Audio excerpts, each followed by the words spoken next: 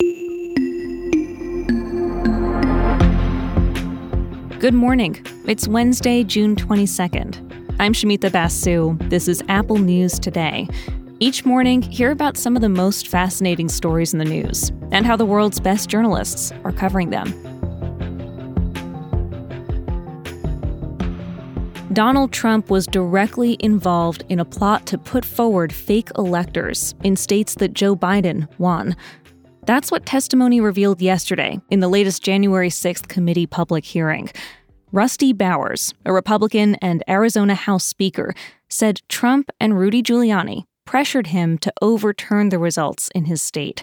He told them he would not replace the electors without evidence of fraud. You are asking me to do something that is counter to my oath when I swore to the Constitution to uphold it. Normally, electors are a formality in giving electoral college votes to the candidate who wins the state. The Trump campaign tried to undermine that process. In Arizona, Bowers said he also stood up to pressure from Trump's lawyer, John Eastman. And I said, you're asking me to do something that's never been done in history, the history of the United States. And I'm going to put my state through that without sufficient proof, and that's going to be good enough with me? That I would put us through that, my state, that I swore to uphold both in Constitution and in law? No, sir. Bowers said when he pressed Giuliani for that proof, he was told, quote, "We've got lots of theories, we just don't have the evidence."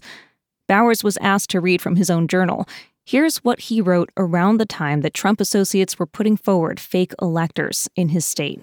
It is painful to have friends who have been such a help to me turn on me with such rancor.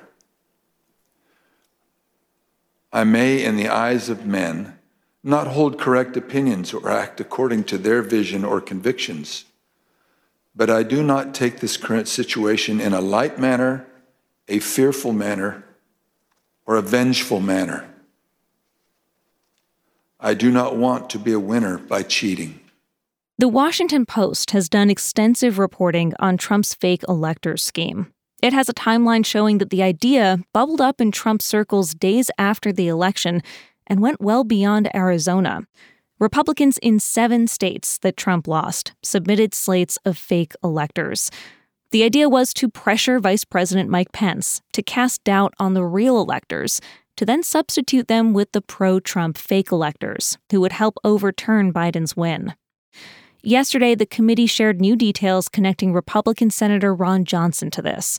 Text messages sent from one of Johnson's aides to one of Pence's aides ahead of January 6th were trying to arrange for Johnson to personally hand Pence a slate of fake electors. Pence's aide responded at the time, quote, "Do not give that to him." A Johnson staffer tweeted after the hearing that the senator had no involvement in creating an alternate slate of electors, and Johnson told reporters who questioned him after that it was a, quote, non-story. Although the fake elector scheme ultimately failed, the committee tried to demonstrate yesterday just how much pressure Trump and his team put on election officials at every level, from the vice president to high-level elected officials like Bowers to regular election workers, people like Shay Moss, who faced violent threats after Trump falsely accused her and other election workers of fraud while they were counting votes in Georgia. I haven't been anywhere at all. I've gained about 60 pounds. I just don't do nothing anymore. I don't want to go anywhere. I second guess everything that I do. It's affecting my life in a major way, in every way, all because of lies. We also heard video testimony from her mom, Ruby Freeman. During a well-known call with Georgia's Secretary of State Brad Raffensperger, Trump mentioned the mother-daughter poll workers 18 times. Do you know how it feels to have the President of the United States to target you? The President of the United States is supposed to represent every American. not to target one, but he targeted me, Lady Ruby, a small business owner, a mother, a proud American citizen who stand up to help Fulton County run an election in the middle of the pandemic.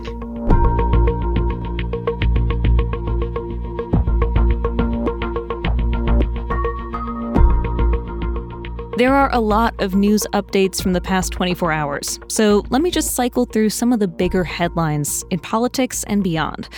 Overseas, around 1,000 people were initially reported dead in Afghanistan after a powerful earthquake hit near the Pakistani border. The death toll is expected to rise as more information comes in. President Biden is expected to ask Congress to suspend the federal gas tax for the next 3 months. If lawmakers agree, this would remove a tax of 18.4 cents a gallon, more for diesel. Now to primary results. Trump had a losing night in Georgia, where voters knocked out Trump-backed candidates. And D.C. Mayor Muriel Bowser won her party's primary, setting her up for a third term. In the Senate, a bipartisan group of lawmakers is moving a gun safety bill forward. 14 Republicans voted yes, meaning that it's likely to pass and become law.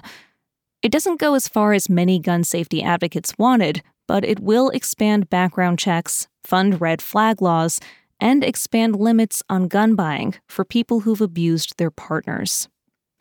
And a civil jury says Bill Cosby sexually assaulted a teenager in the 1970s. It awarded Judy Huth $500,000 in damages. Cosby's team says he'll appeal. He was criminally convicted in 2018 of sexually assaulting a different woman, but released from prison last year when his conviction was overturned on appeal. The civil case is the first by a Cosby accuser to go to trial. You can find more on all of these stories in the Apple News app.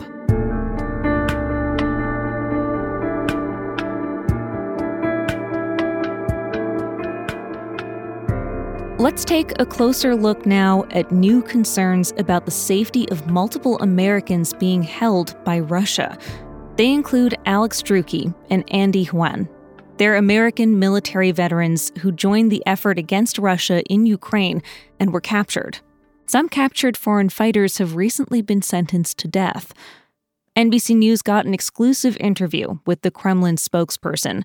In Moscow's first comments on the captive Americans, he said they could face the same penalty. No, I cannot guarantee anything. It depends on the investigation. Dmitry Peskov told NBC that the Americans were involved in illegal activities and should be punished.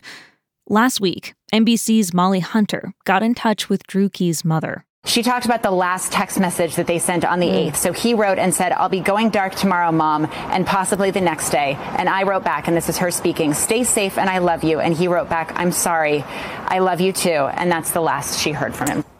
A third American veteran who went to Ukraine to fight, Grady Kirpasi, is also believed to be missing.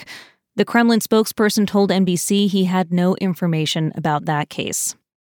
Peskov was also asked about the fate of WNBA star Brittany Griner. She's been detained by Russian authorities since February, accused of carrying vape cartridges with hashish oil while traveling through a Russian airport. The U.S. government considers her a hostage. I would strongly disagree with that. We cannot call her hostage. Why should we call her hostage? She violated Russian law. And now she's being prosecuted. It's not about being a hostage. Peskov told NBC that he had no information about whether any possible prisoner swaps may be in the works.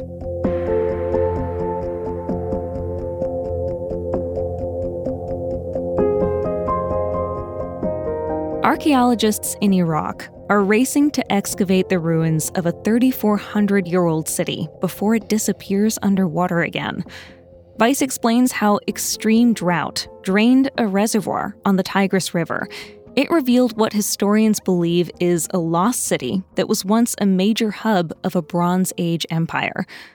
Water levels have dropped in this area before, giving brief windows to document the site. Recent finds include 100 cuneiform tablets. They were well preserved by the water. The team on the dig also says that the city walls are in surprisingly good shape.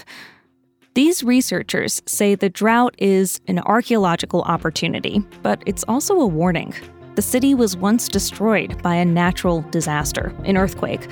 The reason we can see it today is because of a human-made disaster, climate change. You can find all these stories and more in the Apple News app. And when you're in the app, keep listening to hear narrated articles from our News Plus partners. I'll talk with you again tomorrow.